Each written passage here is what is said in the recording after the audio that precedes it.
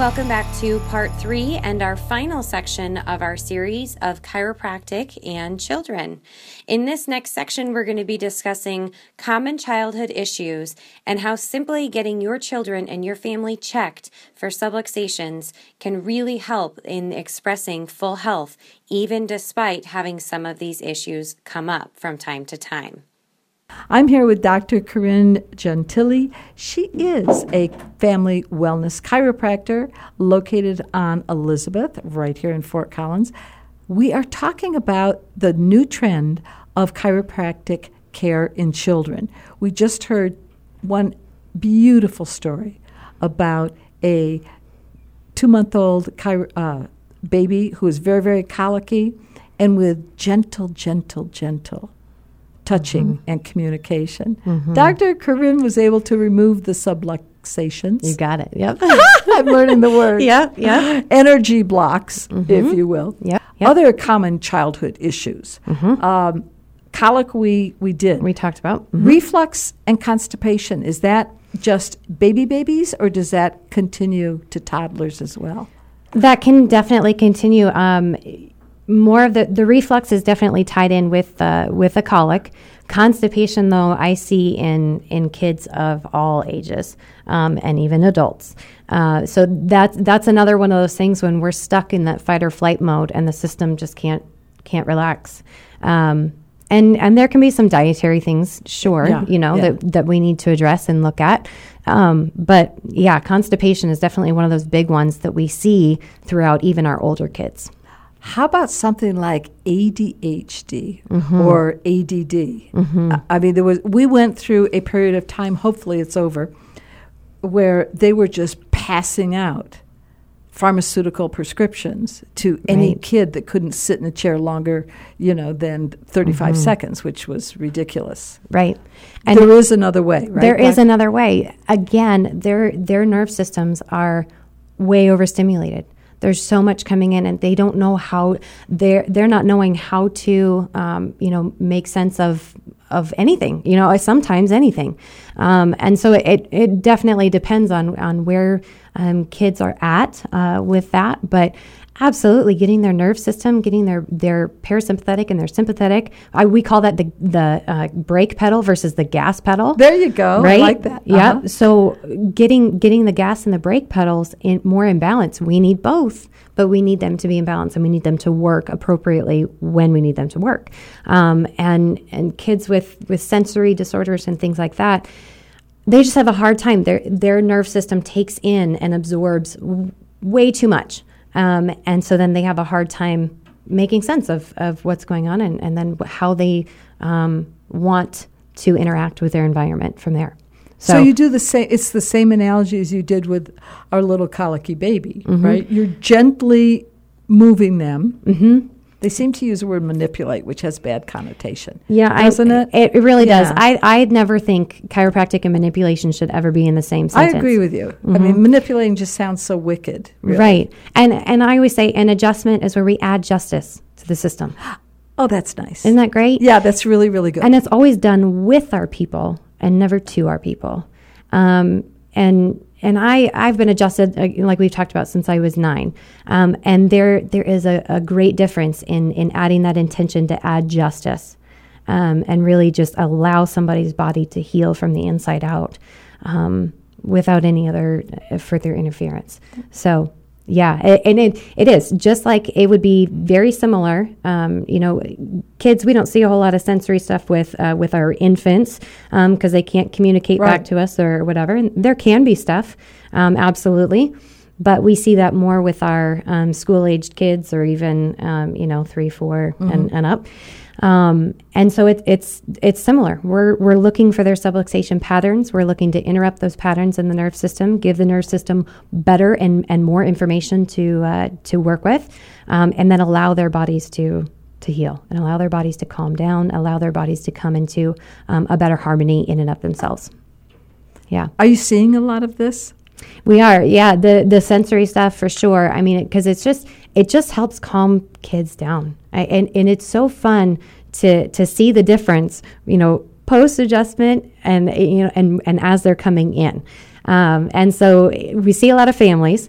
So they're coming in and brothers on the table here and sisters out playing, and then they swap, and the frequency of the practice just gently goes up once nerve systems are clear.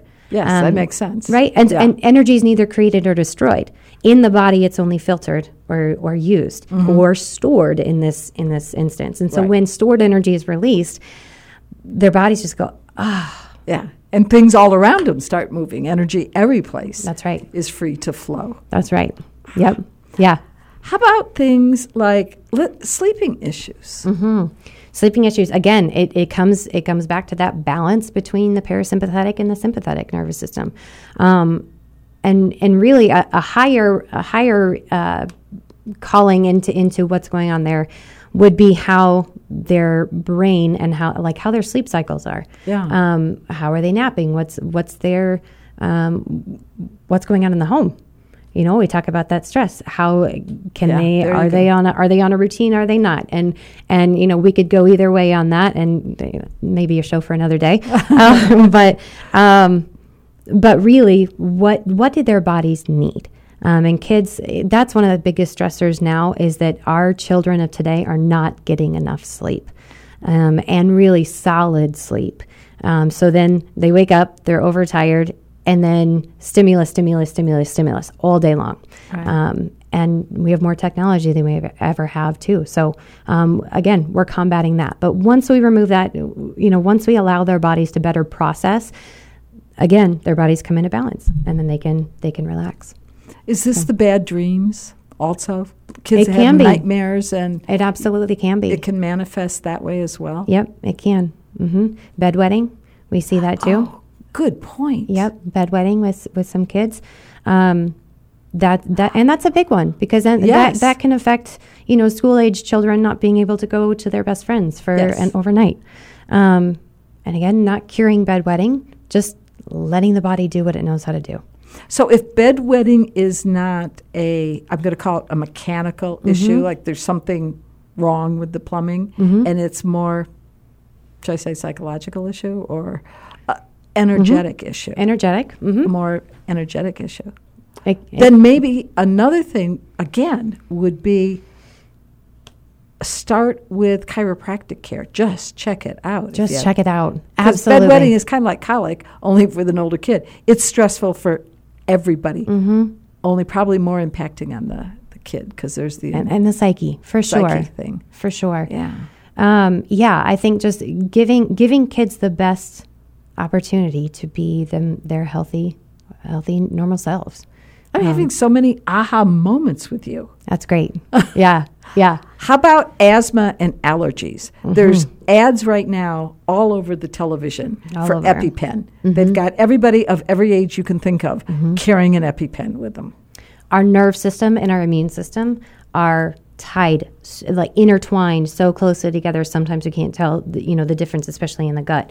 And so when the allergies and asthma is an inflammatory response, it's an immune response, and so that comes into place where, especially over when people have, and again, I'm not anti-medicine here, but when we reach for antibiotics so readily, it can interfere with our body's natural ability to have those natural immune responses, and so. I know medicine is great. It's got its place. And yet, I just don't want that to be the first thing that we go to all the time, right? And so having a healthy immune response is amazing. But it's when that immune response gets tired out, it's working on overdrive, then that's when these inflammatory and long-standing conditions start to play in. I'm glad you said that. That basically, I heard you say there's a place for everything. Absolutely. I mean, you said this when we were talking about the prenatal. Chiropractic care can be part of your wellness team. Yes, absolutely. And it should be. And I think more and more us doctors, we need to be working together to really do what's best for our clients, do what's best for our patients. People are more informed today than ever before. They know what they want and what they need from their health. And sometimes an ad on television, unfortunately, will tell them. And that, honestly, that puts medical doctors in a weird position too. Where they're pressured to say, even though they may not feel like this person needs that, they say, well, I saw that commercial and that's me. Mm-hmm. And yet, yes, it's all part of a team. So we want to work together with the other providers and make sure that our clients are receiving the best care that they can.